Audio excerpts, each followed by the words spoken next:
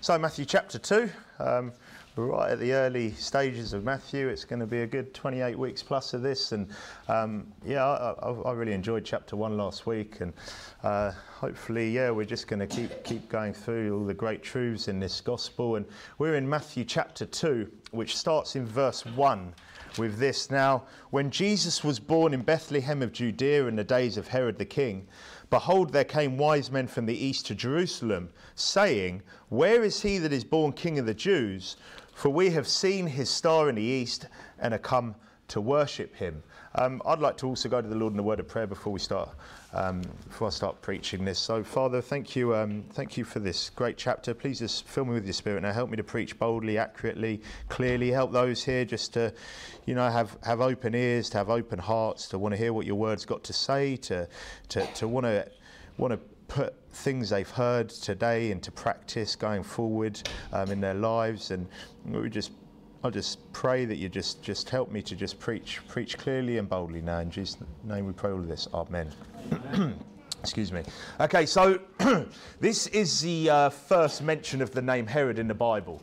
And in case anyone is wondering, there's more than one Herod. So if you've ever read through the Bible and wondered, this Herod seems to be going on a long time, or wow, he's just up to more wickedness. Well, there's more than one Herod. This first one here is known as Herod the Great, who, according to the history books, was appointed king of Judea by the Roman Senate. He was a son of someone called Antipater, who was an Idumean, which is an Edomite. So again, this is according to the history books, which basically is, when it says Idumean, that is an Edomite. Okay, now this is a nation that came from Esau, a nation that God states that he hates. In Romans 9:13 it says, as it is written, Jacob have I loved, but Esau have I hated, which kind of makes sense that Herod was an Edomite, because we're going to see in a minute how wicked Herod actually is. And well, Jesus was born in the days of this first Herod, and these wise men came to worship him. Now, who are they? Who are these guys? Because we've heard many different things, haven't we? 3 kings, aren't they? 3 kings of Orient are. They must have come from the Orient, because the song says it, doesn't it? Well, were there even 3 of them? Does it say anywhere that there were 3 of them? No, it says they came from the east, but does that mean they're from the Orient? Well, we don't know. We don't actually know any of that. What we do know is that there were some wise men, plural. There could have been 2, there could have been 20 of them. I don't know.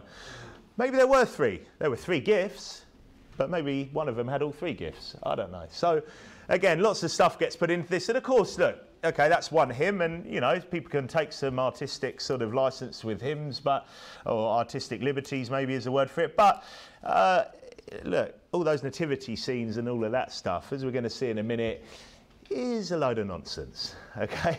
And because we're going to see as well that those, well, we'll see in a minute. But anyway, let's keep going. So, okay, so like I said, who are they? Well, I believe that they are saved men somewhere from the east of Jerusalem, okay? So they're somewhere from the east, and it could have been a long way east. And it could have been a long way sort of northeastish or southeastish as well, because east can cover a lot of areas. And they were somewhere east of Jerusalem. They could have been pretty close. But I believe they're saved, because you don't have to turn there, but Proverbs 9:10 says, the fear of the Lord is the beginning of wisdom, and the knowledge of the holy is understanding. And they definitely have some understanding, these guys, to have known he's there by a star.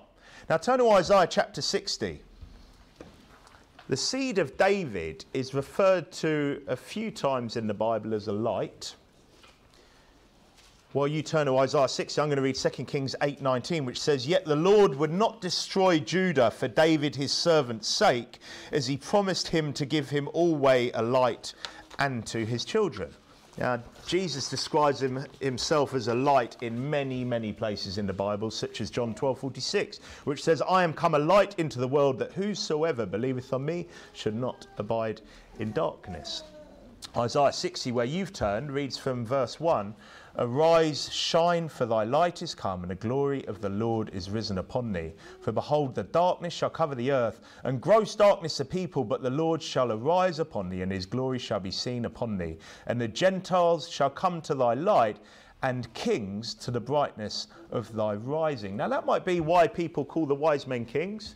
Maybe they were. I believe that is a prophecy of Jesus Christ coming and that light. But somewhere between verses like this and an understanding that the King of the Jews was coming as promised resulted in these wise men turning up to Jerusalem to worship him.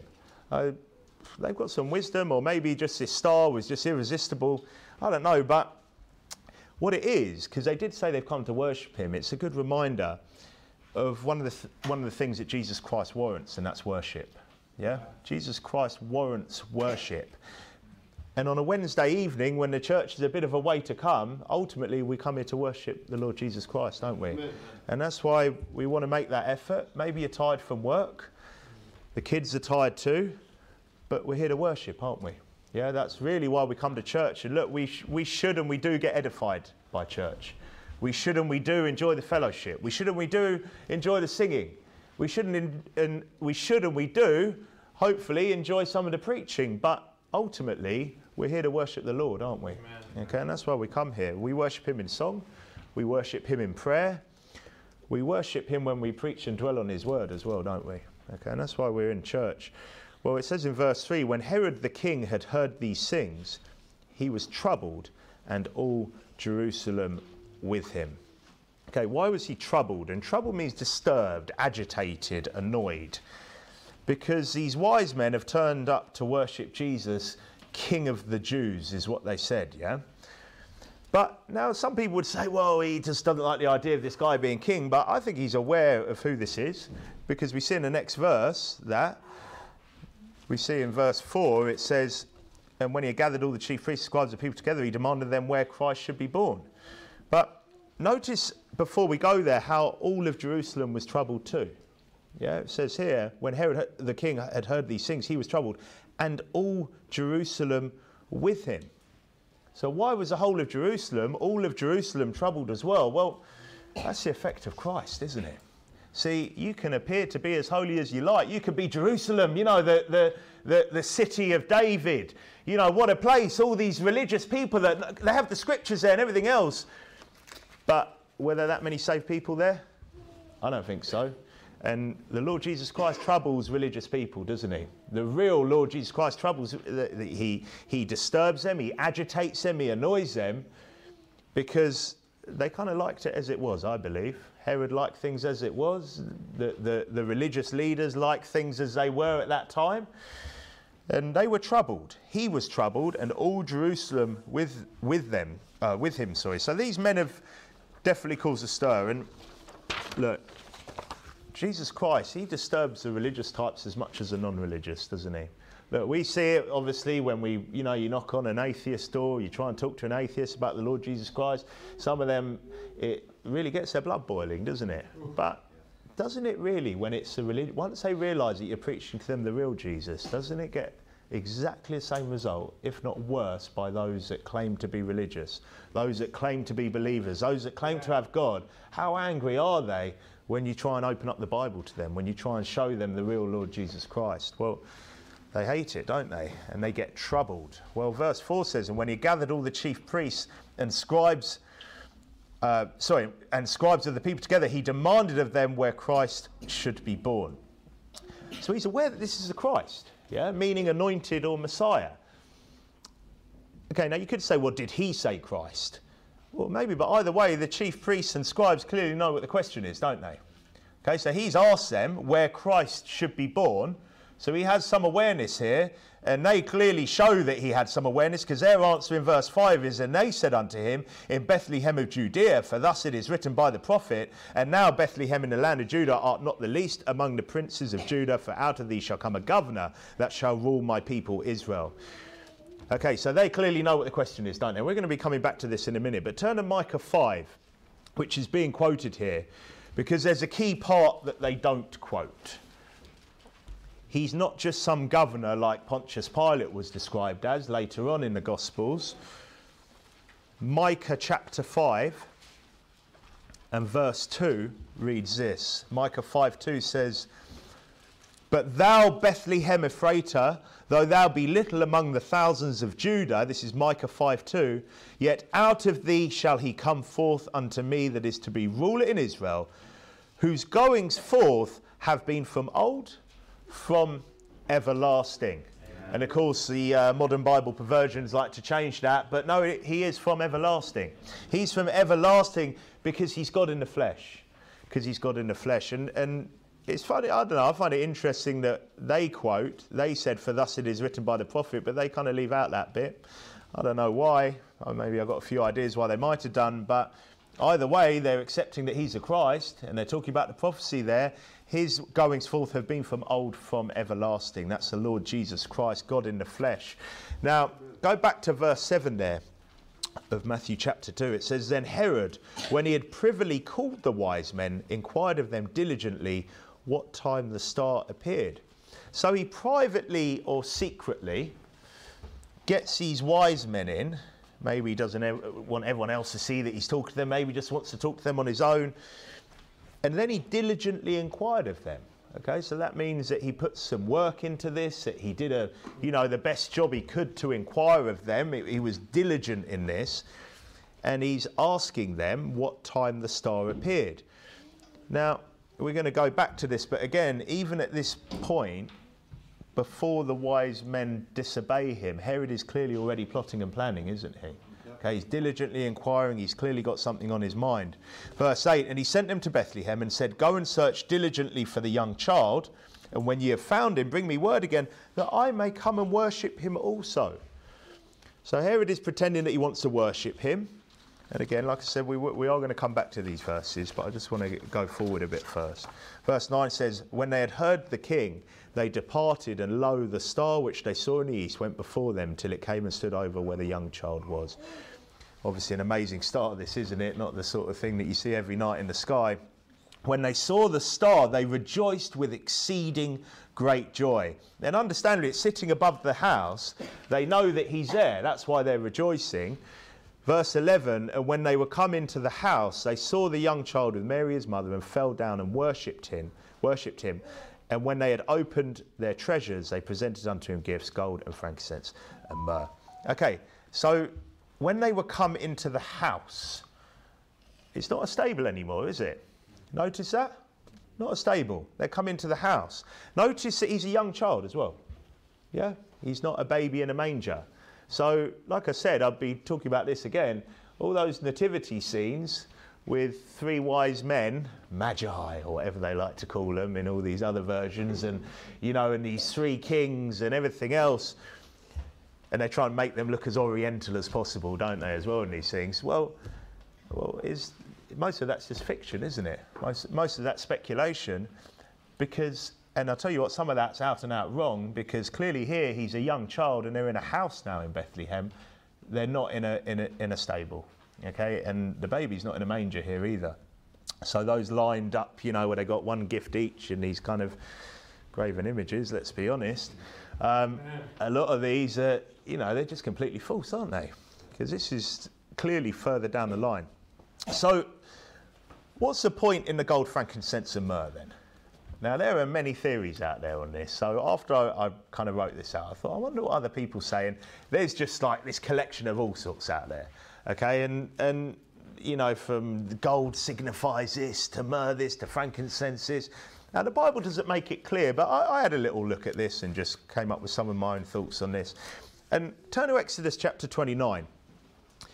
And in Exodus 29, God has been commanding Moses exactly how to do the sacrifices, all the fine details of the various ordinances. And while you turn now, I'm just going to read what frankincense and myrrh are. I think everyone knows what gold is. Frankincense is a dry resinous substance in pieces or drops of a pale yellowish white colour, of a bitterish acrid taste and very inflammable, used as a perfume. And myrrh is a gum resin that comes in the form of drops or globules of various colours and sizes, of a pretty strong but agreeable smell and of a bitter taste. It is imported from Egypt, but chiefly from the southern or eastern parts of Arabia. From what species of tree or plant it is procured is unknown. As a medicine, it is a good stomachic, antispasmodic and cordial. Okay. Again, I don't know if you find that interesting. I find that quite interesting. So he says this in Exodus 29. So look at verse 42. Exodus 29:42. And this shall be a continual burnt offering throughout your generations at the door of the tabernacle of the congregation before the Lord. where I will meet you. Okay, so that's the tabernacle of congregation, where he's going to meet them to speak there unto thee. Well, that's Moses. And there I will meet with the children of Israel. So that's meeting with all the people there. And the tabernacle shall be sanctified by my glory. And I will sanctify the tabernacle of the congregation, the altar. I will sanctify also both Aaron and his sons to minister to me in the priest's office. And I will dwell among the children of Israel and will be their God. And they shall know that I am the Lord their God, that brought them forth out of the land of Egypt, that I may dwell among them. I am the Lord their God. Okay, so that's the tabernacle of congregation, right? Okay, so the tabernacle of congregation is where he meets with Moses and the children of Israel to dwell among them. Now go forward to chapter 30 and verse 1. He says this, talking about the tabernacle of congregation. And thou shalt make an altar to burn incense upon, of shittim wood shalt thou make it. A cubit shall be the length thereof, and a cubit the breadth thereof. 4 square shall it be, and 2 cubits shall be the height thereof. The horns thereof shall be of the same. And thou shalt overlay it with pure gold, the top thereof, and the sides thereof round about, and the horns thereof. And thou shalt make unto it a crown of gold round about. And 2 golden rings shalt thou make it to it under the crown of it, by the 2 corners thereof, upon the 2 sides of it shalt thou make it. And they shall be for places for the staves to bear it withal. And thou shalt make the staves of shittim wood, and overlay them with gold. And thou shalt put it before the veil that is by the ark of the testimony, before the mercy seat that is over the testimony, where I will meet with thee. Now jump forward to verse 23 then. So we see obviously the importance of the gold there in the tabernacle of the congregation where he's meeting with them. Verse 23 says, take thou also unto the principal spices of pure myrrh 500 shekels, and of sweet cinnamon half so much, even 250 shekels, and of sweet calamus 250 shekels, and of cassia 500 shekels, after the shekel of the sanctuary, and of oil, olive, and hin. And thou shalt make it an oil of holy ointment, and an ointment compound after the art of the apothecary. It shall be an holy anointing oil. And thou shalt anoint the tabernacle of the congregation therewith, and the ark of the testimony, and the table and all his vessels, and the candlestick and his vessels, and the altar of incense, and the altar of burnt offering with all his vessels, and the laver and his foot. And thou shalt sanctify them, and they shall be most holy. Whatsoever toucheth them shall be holy. And thou shalt anoint Aaron and his sons, and consecrate them, and that they may minister unto me in the priest's office. And thou shalt speak unto the children of Israel, saying, this shall be an holy anointing oil unto me throughout your generations. Upon man's flesh shall it not be poured, neither shall you make any other like it. After the composition of it, it is holy, and it shall be holy unto you. Whosoever compoundeth any like it, or whosoever putteth any of it upon a stranger, shall even be cut off from his people. Right, and the Lord said unto Moses, take unto these sweet spices, stacte and onycho and galbanum, these sweet spices with pure frankincense, of each shall there be a like weight. And thou shalt make it a perfume, a confection after the art of the apothecary, tempered together pure and holy. Thou shalt beat some of it very small, and put it before the testimony in the tabernacle of the congregation, where I will meet with thee. It shall be unto you most holy. And as for the perfume which thou shalt make, you shall not make to yourselves according to the composition thereof. It shall be unto thee holy for the Lord. Whosoever shall make like unto that, smell thereto, shall even be cut off from his people. Now, I know that's a lot of long reading there, but for me it's interesting that all 3 of these gifts are key parts of the tabernacle of congregation where God met with the children of Israel and dwelt among them. I just find that interesting. I thought to see all 3 in that passage, and quite key, and probably the priciest parts of that as well. The frankincense was known to be very expensive, so was the myrrh, and they were in large amounts as well. For me, they're key parts of the tabernacle of the congregation where he was meeting with them. Turn back to Isaiah 60 again, though. And while you're turning now, I'm going to read Song of Solomon 3:6, which is describing Solomon, a picture of Christ. Who is this that cometh out of the wilderness like pillars of smoke, perfumed with myrrh and frankincense, with all powders of the merchant? Remember, Solomon's regularly depicted as a picture of Christ coming out of the wilderness. In Isaiah 60, we read earlier in verse 1 to 3, the prophecy of the Gentiles and kings coming to his light. Then verse 6 says, Isaiah 60 verse 6, the multitude of camels shall cover thee, the dromedaries of Midian and Ephah, and all they from Sheba shall come, they shall bring gold and incense, and they shall show forth the praises of the Lord. So whether or not there's also a connection to the tabernacle of congregation where the Lord met his people, just something that I was interested in. I found it really interesting that I think it's the first mention of frankincense there as well. It was clearly prophesied that they would come bearing these gifts, which are clearly gifts fit for a king. So if you're like, well, I don't know, you're grasping at straws there, they just happen to all 3 be mentioned with the tabernacle of the congregation where the Lord was to dwell among his people, and we've got the Lord coming to dwell among his people. Well, even if you think, no, that's a stretch, well, at the least they came bearing gifts which are fit for a king, okay? It says there, and they shall show forth the praises of the Lord, and I think that's connected to bringing gold and incense. Okay, and they know clearly who he is, don't they? And they're not coming just bringing a little bit, they're coming bringing clear gifts fit for a king, and they're coming to worship him. Go back to Matthew chapter 2 there. It said, and when they were coming to the house, they saw the young child with Mary, his mother, and fell down. Okay, they didn't just go, oh yeah, okay, praise God. No, they fell down and worshipped him. And when they had opened their treasures, they presented unto him gifts, gold and frankincense and myrrh. And being warned of God in a dream that they should not return to Herod, they departed into their own country another way. So just bear in mind there, look at that verse. What were they going to do before this dream?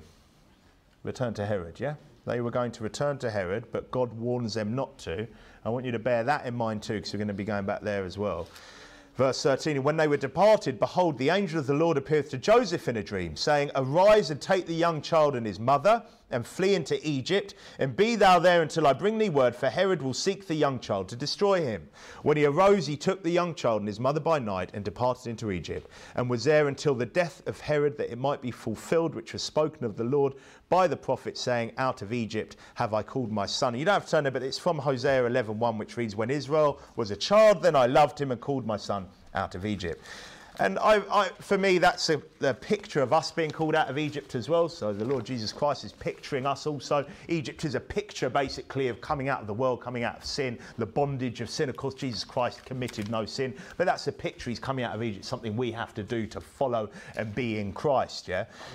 Verse 16 says, then Herod, when he saw that he was mocked of the wise men, was exceeding wroth, and sent forth and slew all the children that were in Bethlehem and in all the coasts thereof, from 2 years old and under, according to the time which he had diligently inquired of the wise men.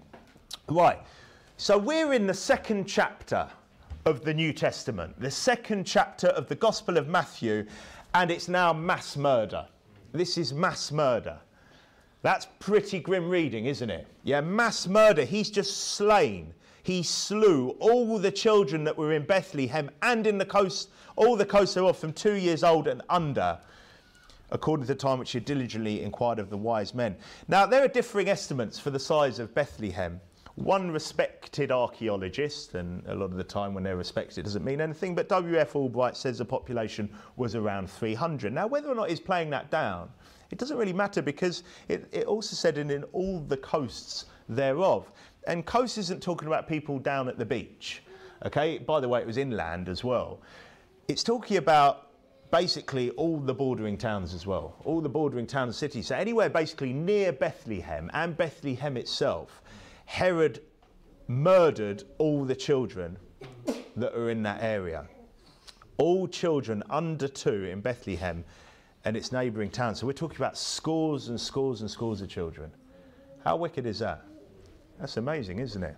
And, you know, people open up the Bible and just expect to see all this, you know, just pretty stuff and, you know, the beauty of the Lord and love and everything. Look, and straight away, chapter 2, you're seeing mass murder in the gospel story. This was some sick, deranged psychopath, wasn't it? Yes. Yeah, how sick and twisted is that? To just go out and murder all these children. And many, picturing Herod, would probably picture a guy frothing at the mouth, wouldn't they? Or maybe picture a Bond-type villain, you know, sitting there maybe stroking a cat, no offence cat lovers here, and, you know, or something else. And you know, and there would be, you know, people would see that and think, you know, this guy, he must have just been this complete raving lunatic, everyone's scared of him and everything else. So now I want to bring you back to those previous verses that we talked about. Look at verse 7. Then Herod, when he had privily called the wise men, inquired of them diligently what time the star appeared. Okay, so Herod has a private meeting with, what are they? The wise men. Yeah? They're wise men. He's questioning them very specifically about when the star appeared. Yeah? These are wise men. Yeah? They're clearly depicted as wise men. Yeah? I mean, you can't get away from that. They must have smelt a rat, didn't they? Surely they smelt a rat. They're wise men. And this guy must be just some absolute lunatic, yeah? isn't he? Well, verse 8 says, and he sent them to Bethlehem and said, go and search diligently for the young child. And when ye have found him, bring me word again that I may come and worship him also. He claims that he wants to worship him. Surely these wise men didn't fall for that old chestnut, did they? Yeah, I want to come and worship. They didn't fall for it, did they? They were wise. They were wise men. No, they weren't necessarily kings. Maybe they were magi. What is a magi? Anyone heard this sort of stuff? I think it's modern Bibles like to call them that. Well, they were clearly wise men, though. Verse 12. Look at verse 12. And being warned of God in a dream that they should not return to Herod, they departed into their own country another way. So these wise men still needed God to warn them in a dream, didn't they? Yeah? Yeah? Okay, they didn't just go, yeah, no chance coming back to Herod. See you, sucker. No, they were going to come back. They needed God to come to them in a dream, but these were wise men. They would have returned to Herod. That's crazy when you look at it like that, don't you? So why is that? Why is that? What's my point? That even one of the most sick and twisted mass murderers in history, and this is history, by the way. I've heard people try and talk about the Bible before, and I don't know if they're just copying what other people say. They go, oh, this one actually happened. This bit, look, it all happened.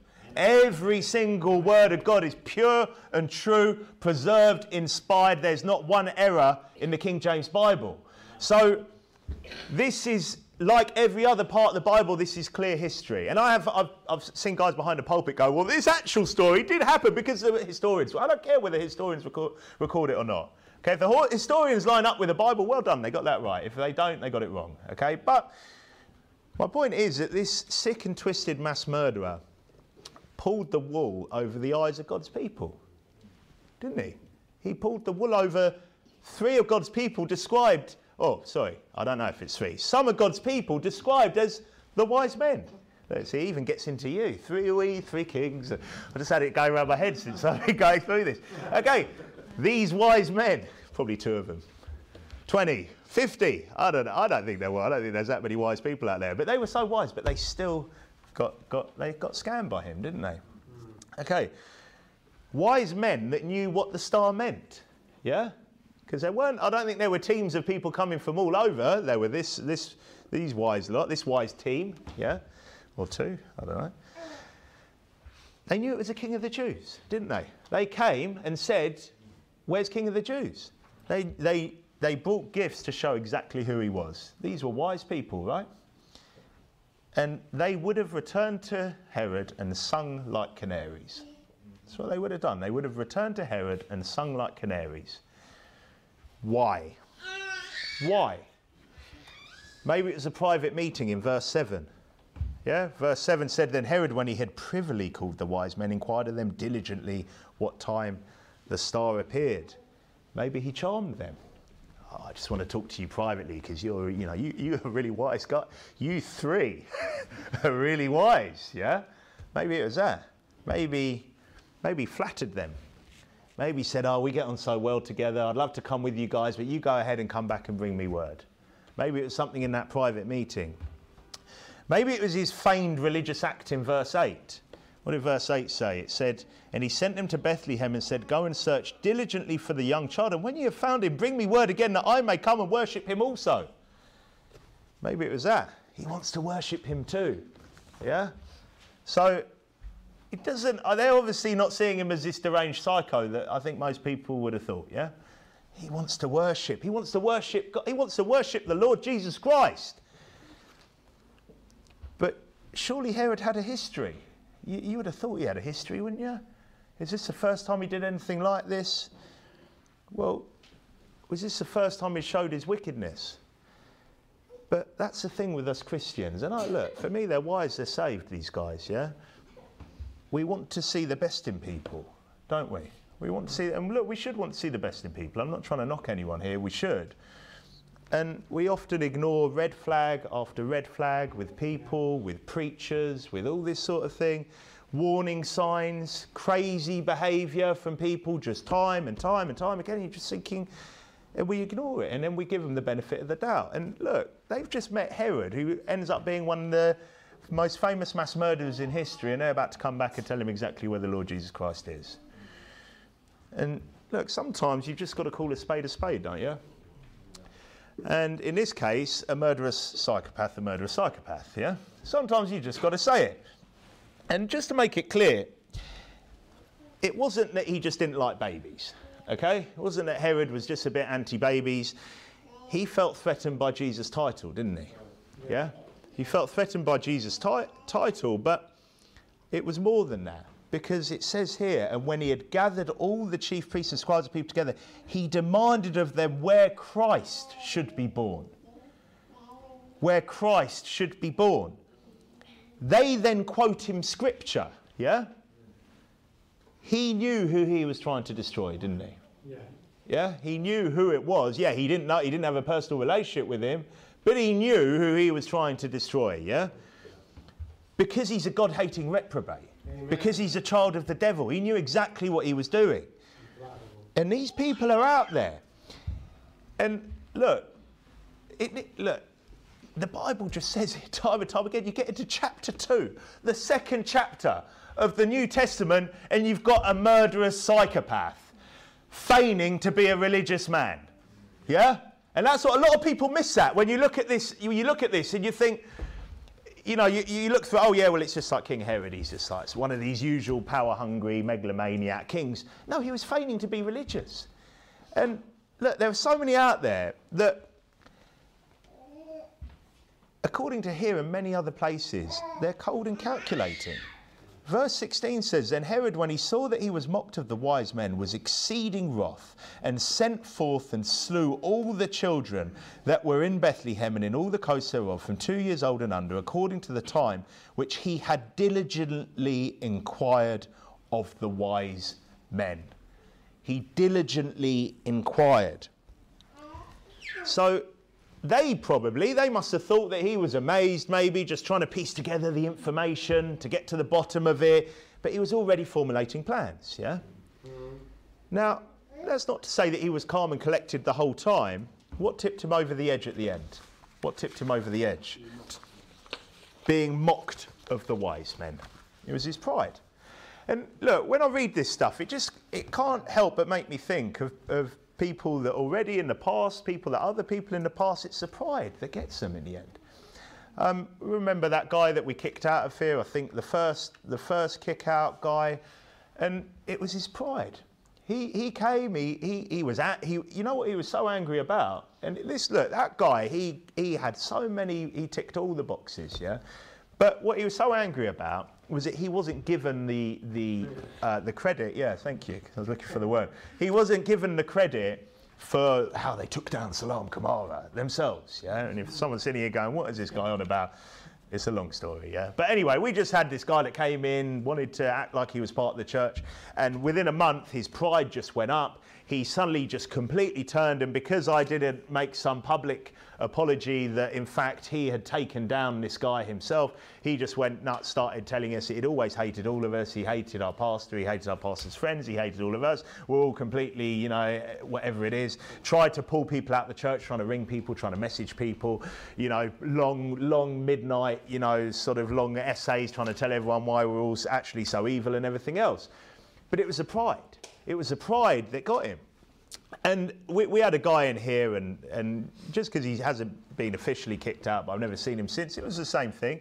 The guy, straight away, first time I saw him, you know, red flags went up, hairs went up on the back of my neck, and he started trying to tell me that he wanted to preach his testimony, and he wanted to do this, and he wanted to, you know, and all of this. And when I was pointing out to him, yeah, but you're not saved, you know, and I did it in a polite way and tried to be nice and just told him, no, I'm not willing to let you get behind our pulpit and start addressing our whole, again, the pride, just furious. Then he's swearing, you know, while we're talking, but, you know, in the church, you know, it's not that I'm trying to say it's a holy pulpit, but that's bizarre to come to church and start swearing at the leader of the church. Again, pride. It was pride that then he just bared his teeth straight away.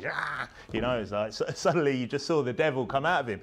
Same with that idiot that we had on our WhatsApp group as well. And you know what it was is obviously he suddenly just came out of nowhere with an attack. But it was once he then got kicked off. He got kicked off. I kicked him off the UK Soul Winning group because I just he's just going to be on all sorts of these essay attacks. Same thing. What happened? Just attack videos on YouTube and all the same, and he's just so angry and furious it had been kicked off our chat that, you know, that our pastor wasn't willing to debate with him on the middle of our chat group in front of 50 odd church members about, you know, why calling on the name of the Lord is part of putting your faith in Jesus Christ. Yeah. So anyway, point being, it's pride. Now you look at this and you're saying to me, but you're giving examples of church nut jobs, Brother Ian. Herod was a king. Herod was a king. Yes, but Herod is the first example in the New Testament, like I said, of a fake religious psycho. He's the first example, isn't he? Straight away, second chapter of the New Testament, fake religious psycho. Yeah, he was a king. Yeah, he had some power. Yeah, he probably had some credibility and other things, but he's still fake religious. Verse 4 said, and when he had gathered all the chief priests and scribes of the people together, he demanded of them where Christ should be born. So he's with all the chief priests and scribes wanting to learn of Christ, yeah? Oh, he's with all the holy men of God. He's such a holy guy. Yeah, he wants to know about the Lord Jesus Christ, yeah? Verse 8, and he sent them to Bethlehem and said, go and search diligently for the young child, and when you have found him, bring me word again that I may come and worship him also. He's claiming to want to worship him. He's claiming to be saved, isn't he? That's what he's claiming, to be saved. He's another fake saved guy. And like all the many false prophets out there, they hate the real Christ. That's what it really came down to. Oh, he didn't want his position. He hates the Lord Jesus Christ. He hates the Lord Jesus Christ. And you go, well, what does he hate about him? He's just a little baby. Do you know what he hated? He either hated grace through faith. He either hated grace through faith, or he hated eternal security, or he hated the Trinity, or he hated the virgin birth, or he hated the doctrine of hell. He hated something. Yeah, he hated something about the real Lord Jesus Christ, didn't he? And many convince themselves that they're right, because I've often wondered about this, and obviously we're starting to deal with it, you know, at this church. It was going to happen. It will continue to happen. And I think they convince themselves they're right, these guys. Yeah, I don't think they always just convince, you know, I don't think they admit that they're just basically a child of Belial, God-hating reprobate. That their damnable heresies aren't damnable heresies. They keep them quiet, which is a bit bizarre, isn't it? Keep them quiet until eventually they come out with them, and they claim to want to come and worship the Lord too, don't they? They claim to want to come and worship the Lord, but really, what do they really believe? And there's something they really believe deep down that they keep quiet. They keep quiet until it eventually comes out. And it could be a long time till that comes out. But like Herod, they'll happily destroy countless of people, even children, because they hate the truth. Because they hate the truth. And look, there are big-time false prophets out there preaching people to hell, aren't there? Yeah. Aren't there? There are big-time false prophets out there preaching millions of people down to hell. And people hate this sort of preaching. The false prophets hate this sort of preaching. Yeah. You know, God is love, and, you know, we just want to hear all the fluffy stuff, hate this sort of preaching. But the Bible calls for this sort of preaching. The second chapter of Matthew calls for this sort of preaching. Because these people are wicked, because they're evil, because really they're damning people to hell. And they are out there, and there are you can think of all the big name preachers. What are they all? Reprobates. Every single one of them, aren't they? Yeah. Everyone. I was. Well, I'm going to talk about this in a minute. But before I do, let me just make a couple of other points, because now, of course, those babies and young children that Herod killed went straight to heaven. Okay, in case anyone's wondering here. Okay, well, look, they went straight to heaven. Every child 2 and under, no knowledge of good and evil. Now, I'm not talking about knowledge of whether or not your parents tell you off if you do something. You could train a child pretty young with that, but they don't have a knowledge of good and evil. They just have a knowledge of what gets them whatever the punishment is and what gets them praise. Okay? Okay, so those babies went straight to heaven. But if they can't destroy your eternal soul, they want to at least destroy your physical life. So if you're either saved or you're too young, and this is what I was thinking about. is anyone see that the recent Pass Mahir debates on alcohol with this absolute clown online? Yeah, okay, one over there.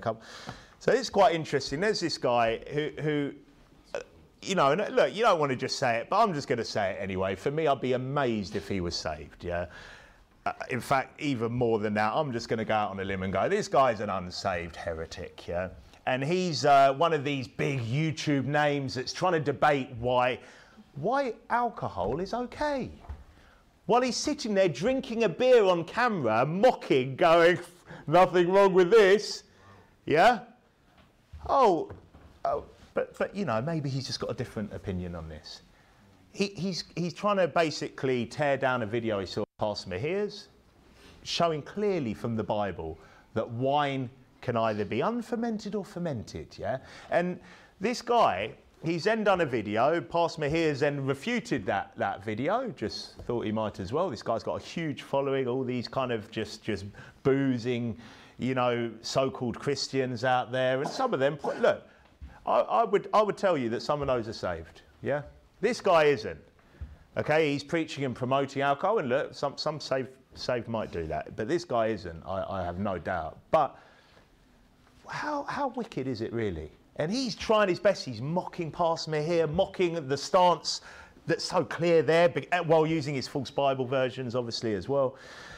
Trying to show that apparently, according to this guy, that it ferments basically straight away in a hot climate. That basically, the minute you started squeezing it, within a day, it's just going to be, you know, booze. Yeah, like just nonsense. Yeah, this guy. But anyway, this guy though, can you imagine how much damage he's really doing? Well, he's sitting on camera claiming to be the inspired philosopher, or whatever he calls himself, guzzling booze, guzzling beer, drinking whiskies or whatever it is on camera, thinking it's so cool, go and enjoy it and everything else. And how many saved people will look at that and justify their sin? How many will look at that and go, yeah, no, he makes it, because they want to see that, don't they? They'll sit and just want to somehow justify drinking alcohol. And he's not the only one. How many preachers out there borderline promote fornication in their churches? No problem at all. Yeah, well, you know, if they're living together, shacked up together, doesn't matter. But what a wicked sin that is. And what a sin that God hates. And what a sin that the Bible says to kick people out of the church for. And for good reason. Because it ruins lives, because it creates all sorts of problems in people's lives, because it's such a spiritual thing, isn't it? Coming together like that, which is reserved for a man and wife, and it creates issues and memories and problems and mental issues that last a whole lifetime. Yet you have preachers that basically promote it. You have false prophets promoting divorce, remarriage, adultery. And look, in case you're sitting here going, yeah, well, I'm divorced. Look, that's not what we preach about. We preach about people promoting to people that should now know better and telling them, no, it's okay. No, it's okay to go and remarry, even though the Bible says that you're causing them to commit adultery by remarrying. Telling people that, you know, that divorce is okay, when the Bible says clearly that other than the case of fornication, and that's before marriage, that there are no grounds for divorce. Because again, look, again, I'm not preaching at anyone that's been divorced. I'm preaching to all the kids here never to even contemplate it. But how many churches don't preach that? And to never contemplate fornication, and to never once you're getting to that point where you think this person might be for me, to realise it's for life. Yeah, marriage is for life, and it's so important. But how many false prophets? Yeah, look. They might not be able to send you to hell. You might be saved, but I tell you what, they'll ruin your life. Yes. They'll destroy your life. Promoting birth control with its abortion side effects, basically, backup mechanisms. Promoting abortion. Promoting the murder of babies. What a culture we live in. What a culture we live in. And there are pastors out there, false prophets, who will preach to people and be very murky on the gospel, or at least won't preach against it. So people are kind of wondering, going, well, maybe it's okay because Pastor whatever never preaches about that. He just always preaches about the pre-trib rapture every week. He preaches about Zionism every week. So I can't see it's a problem.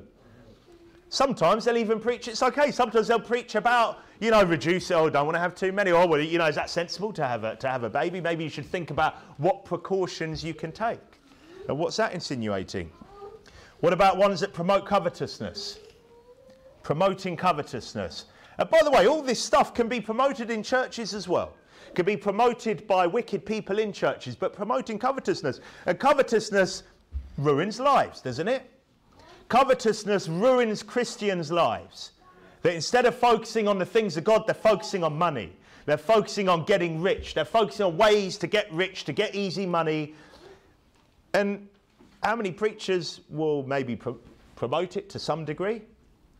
Or how many people in churches will promote their get-rich-quick schemes, will promote their fast cash, will promote their ways of getting money, will promote their covetous ways and destroy people's lives, destroy children's lives who are seeing that week in, week out. And how many will just try and pull people out of church? Or whether that's a false prophet preaching that a church which preaches the whole word of God is a hate preaching because you're preaching what the word of God says. Or, you know, what sort of a church tries to encourage people to, you know, to dress properly or to, and again, it's encouraged. We don't have a ban on, apart from ridiculous outfits, yeah? In case you're wondering, don't push it, yeah? But how many people will try and, how many false prophets will try and find reasons to pull you out of a church? King James only must be a cult. Must be a cult because they believe that the Bible's preserved like God promised he'd preserve it. Must be a cult because they believe that every word of God is pure, like God said it was. Yeah? And how about and the ones that come into churches? They want to pull people out of church. What they're really trying to do, destroy lives. And it's not much different to King Herod there. Yeah, they might not be mass murderers.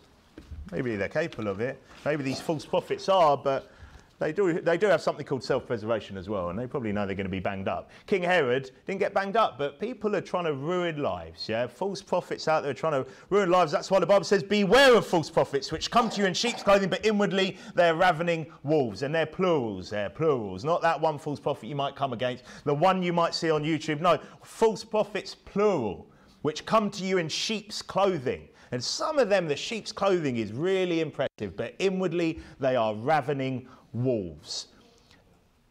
Let's go back to Matthew 2 and verse 17, where it says, then was fulfilled that which was spoken by Jeremy the prophet, saying, and by the way, this is Jeremiah, in Ramah was a voice heard, lamentation and weeping and great mourning, Rachel weeping for her children would not be comforted because they are not. So now Ramah's the name of a few places, but here this particular one is a city near Bethlehem. Now, remember we saw earlier that it was all the coasts thereof. So all the neighbouring towns and cities. Jeremiah 31:15 is what it's quoting here, which says, thus saith the Lord, a voice was heard in Ramah, lamentation and bitter weeping. Rahel weeping for her children, refused to be comforted for her children because they were not. Now, Rachel, I believe, is both referring to Jacob's wife who died, yeah, the famous Rachel from the Bible, who died, by the way, whilst giving birth to Benjamin, yeah? And here the many future mothers of the Benjaminites, okay? So it's kind of a dual there. And being that she died giving birth to Benjamin, but there's kind of a reverse here where she's weeping for her children, refused to be comforted for her children because they're not. And Ramah was one of the cities of the Benjaminites, okay? So they're kind of the descendants of Benjamin. And regardless of them being in heaven, you can imagine how these mothers felt, yeah? So regardless, because you've got the kind of, the callous types are like, well, you know, gone to heaven, what's the problem? Well, what's the problem? They've literally just had their babies murdered. I mean, can you imagine that? Absolutely horrific. Lamentation is expression of sorrow, cries of grief, the act of bewailing, which is bitter weeping, refusing to be comforted. Now that's pretty normal for poor mothers that have lost their babies, isn't it? Let alone murdered by this wicked psychopath. Okay, that's normal behaviour. That's a normal response. Expression of sorrow, cries of grief, the act of bewailing. Verse 19 says, but when Herod was dead, behold, an angel of the Lord appeareth in a dream to Joseph in Egypt, saying, arise and take the young child and his mother, and go into the land of Israel, for they are dead which sought the young child's life. Now, did Herod get away with this, do you think? Well, firstly, he's in the lowest depths of hell, okay? King Herod is burning in hell for eternity. And is anyone here sitting there going, well, poor thing, if only we could have saved him at the end? Because the liberals would claim that, wouldn't they?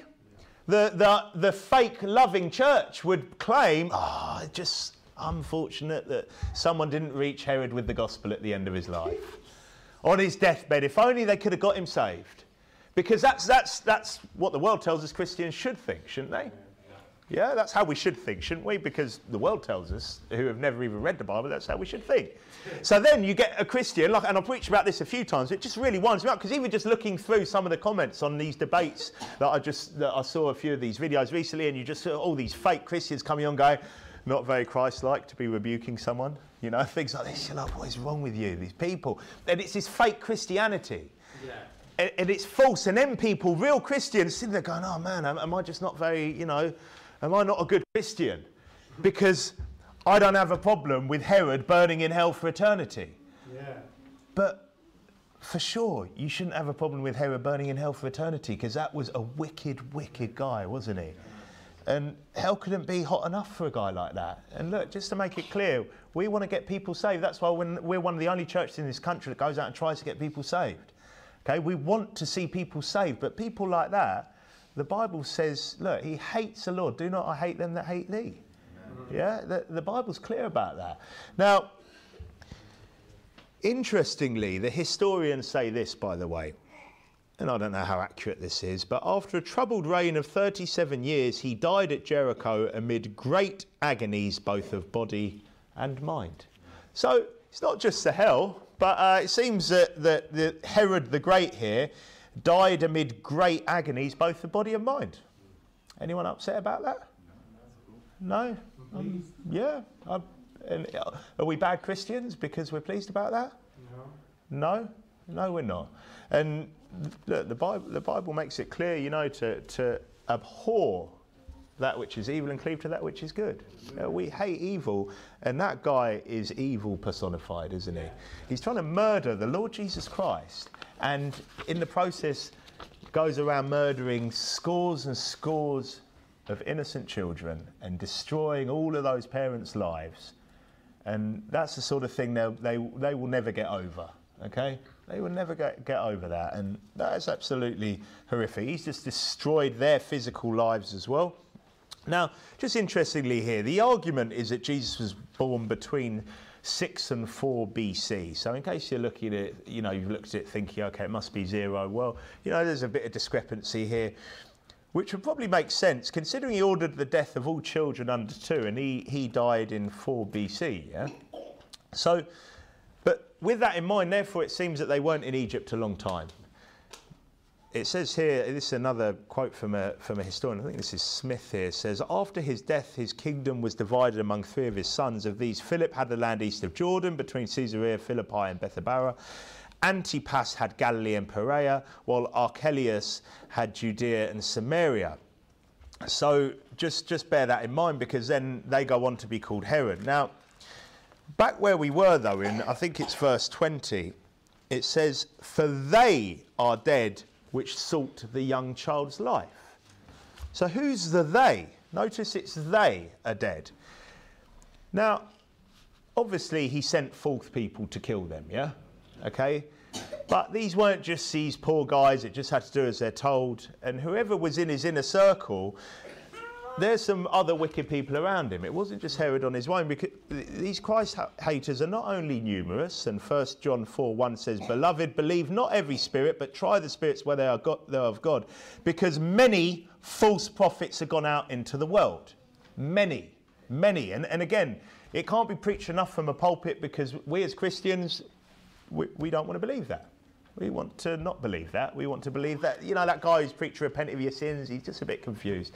That guy who's preaching, you know, and promoting alcohol, he just needs someone to really show him clearly from the Bible and not try and destroy his hundreds of thousands of followers' lives. That guy preaching, you name it, oh, yeah, you know, they're not that bad, are they? They are dead, it said, because there are many false prophets. And look, there are many plural, and often they work together.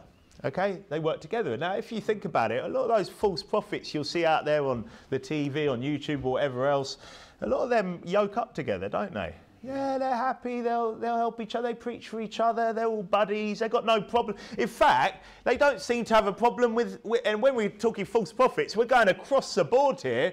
The Catholic priest doesn't have a problem with the Anglican priest. But I thought, I thought Protestantism was coming out from the Catholic Church. No, they're all of the same, cut from the same cloth, aren't they? They are, aren't they? And I know that's a bit of a pun there because, they're all men of the cloth, aren't they? Okay, but they are cut from the same cloth. But they don't have a problem with the rabbi. They don't have a problem with the imam. They don't have a problem with any of that because they're all false prophets and birds of a feather flock together. But sadly, you do see that as well when it comes to people that try and destroy churches from the inside. And that's something we'll have to watch out for, is that you'll get groups, you'll get multiples of people sometimes trying to destroy a church. He said many false prophets have gone out into the world. Jesus said false prophets, didn't he? Beware of false prophets that come to you in sheep's clothing, but inwardly they are ravening wolves. And that's wolves plural because wolves come in packs, don't they? They come in packs, something to bear in mind. Verse 21 says, and he arose and took the young child and his mother and came into the land of Israel. But when he heard that Archelaus did reign in Judea in the room of his father Herod, he was afraid to go thither. Notwithstanding, being warned of God in a dream, he turned aside into the parts of Galilee. So he avoided Herod's son Archelaus, but ended up where his son Antipas reigned. Which kind of makes sense there, where it says he heard that he did reign there, and he was afraid to go. Notwithstanding being warned of God in a dream, he turned aside to the parts of Galilee. So he's warned of that, and he ends up in the parts of Galilee. And he came and dwelt in a city called Nazareth, that it might be fulfilled which was spoken by the prophets, he shall be called a Nazarene. Now, by the way, that's not a Nazarite. Okay, he didn't take a Nazarite vow. Okay, that's not a Nazarite. People get confused with that. Okay, this is just someone from Nazareth. And remember, though, that this is where Joseph and Mary were actually from. Yeah, if you look at the gospel account in Luke, and obviously further on in Matthew when it talks about being in his hometown, they'd only travelled due to the decree to be taxed, didn't they? So this is where they're from. They went back to their hometown. Okay, they went back to their hometown, having been warned, not to go back to Judea. Oh, I don't know why. Maybe they would have gone back to that part. I'm not sure, but. So, which prophet said he shall be called a Nazarene? Anyone know? Because there doesn't seem to be a clear case of who it is. You can't find that in the Old Testament. But there's a couple of things to point out here. Firstly, it said it was spoken by the prophets. Okay, it didn't say written by the prophets, did it? Now, often when it's spoken by the prophets, it's also written by the prophets. But here it did say spoken, so we don't have to add into that, right, it must be written down then. Okay, I'm sure the prophets spoke many things, yeah? But with that in mind as well, there is a connotation here of being called a Nazarene, I believe, in the Bible, and some people debate this. I believe there is. Turn to John chapter 1, where Jesus first meets Philip. So John, the Gospel of John, in chapter 1. And from verse 43 we're going to look at, John 1:43, where the Bible reads, the day following, Jesus would go forth into Galilee, and findeth Philip, and saith unto him, follow me. Now Philip was of Bethsaida, the city of Andrew and Peter. Philip findeth Nathanael, and saith unto him, we have found him of whom Moses in the law and the prophets did write, Jesus of Nazareth, the son of Joseph. And Nathanael said unto him, can there any good thing come out of Nazareth? Philip saith unto him, come and see. Now, this is clearly disdaining of Nazareth, isn't it? I don't see that as anything else. Not, oh, well, he's not coming from Bethlehem. No, I think he's clearly disdaining Nazareth. He didn't say, can any good thing come out of anywhere apart from Bethlehem because of the prophecy in Micah. No, he said, can there any good thing come out of Nazareth? And we also see, you don't have to turn there, but this sort of attitude in the book of Acts where they're complaining about Paul and they say, for we have found this man a pestilent fellow and a mover of sedition among all the Jews throughout the world and a ringleader of the sect of the Nazarenes. And again, I think it's a disdainful view of people from Nazareth because, look, they weren't just a sect of the Nazarenes, were they? And they were trying to persuade the governor there, weren't they, that he was wicked and that he deserved to be put to death. So why? Why was Nazareth some sort of disdainful sort of insult to be from Nazareth? Well, it's not mentioned in the Old Testament at all, by the way. So it seemed to be a newer town. And again, I think you could probably see some spiritual messages in that as well. But for sake of time and just something I haven't really gone into in depth, we're not going to go into that. But it was likely more mixed with the Gentiles, okay? Far from Jerusalem as well.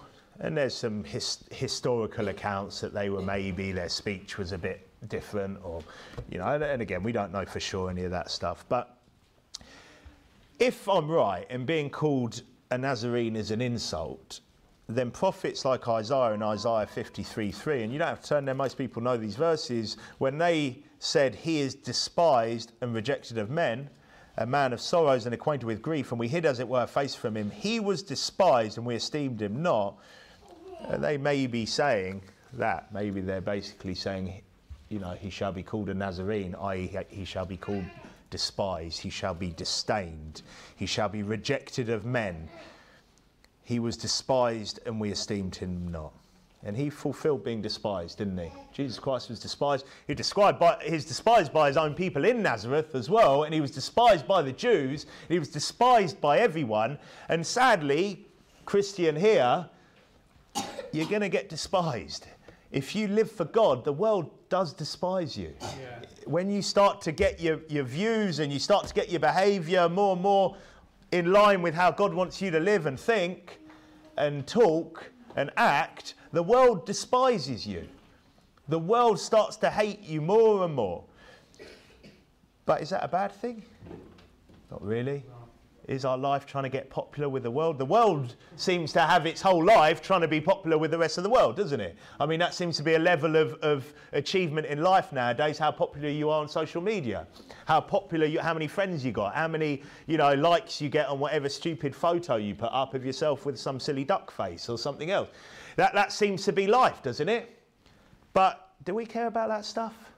We don't care about that stuff, do we? Yeah, the more you're despised for Jesus Christ's sake, not for being an obnoxious, arrogant Christian, but the more you're despised for just trying to be more Christ-like, the more blessed we're going to be for it, aren't we? And he was despised and rejected of men, and we're trying to take up our cross and follow him, aren't we? Now, he fulfilled being despised. I believe that's what it's talking about. But there was also some other fulfillment in that chapter, wasn't there? Jeremiah's prophecy, a great weeping and mourning, was fulfilled, yeah? Him being called out of Egypt was fulfilled. And he fulfilled the prophecy of being born in Bethlehem, didn't he? That's a lot of prophecy fulfillment in one chapter, isn't it? Amongst so many other hard truths, yeah? And that's a lot of prophecy fulfillment, all in just one chapter of the Bible. And again, just from the beginning where we saw clearly just how he qualified, had he come from that line of Joseph, he would have qualified as a king. But in chapter 2, we're seeing that he qualifies as the Lord Jesus Christ, the anointed, the Messiah, through all those prophecies, just fulfilling. And yeah, what a great chapter of the Bible. Some hard stuff in that chapter, isn't there? And some hard truths in that chapter, but hopefully, you know, truths that will edify us, that will strengthen us, that we can learn from as well. Now, on that, let's go to the Lord in a word of prayer to finish off. Father, thank you for, you know, what a great, strong chapter of the Bible there, and the lessons that we can learn from it, the lessons that we can learn thinking that we're these wise Christians that can just see everything, that even the wise men didn't see what Herod was, and, you know, they needed you to warn them, and hopefully your warning today has gone out to those in our church to just be aware that you know, they come you know, in sheep's clothing, but inwardly they're ravening wolves. And Herod, I don't think his sheep's clothing was that good, but he still managed to fool the wise men. And we need to just be aware of that. We have the complete word of God, so to whom much is given, much should be required. We should be aware, we should be vigilant, we should keep our children away from false prophets that are out there trying to just poison us. If they can't send us to hell, they're going to just try and destroy our physical lives like Herod did with those poor children. And we pray for, you know, for everyone that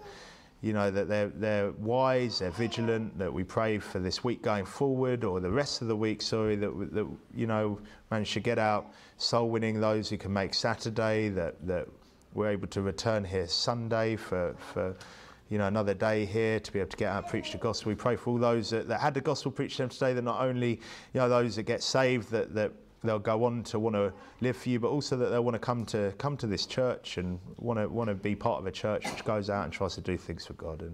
And we pray all of these things in Jesus Christ's name.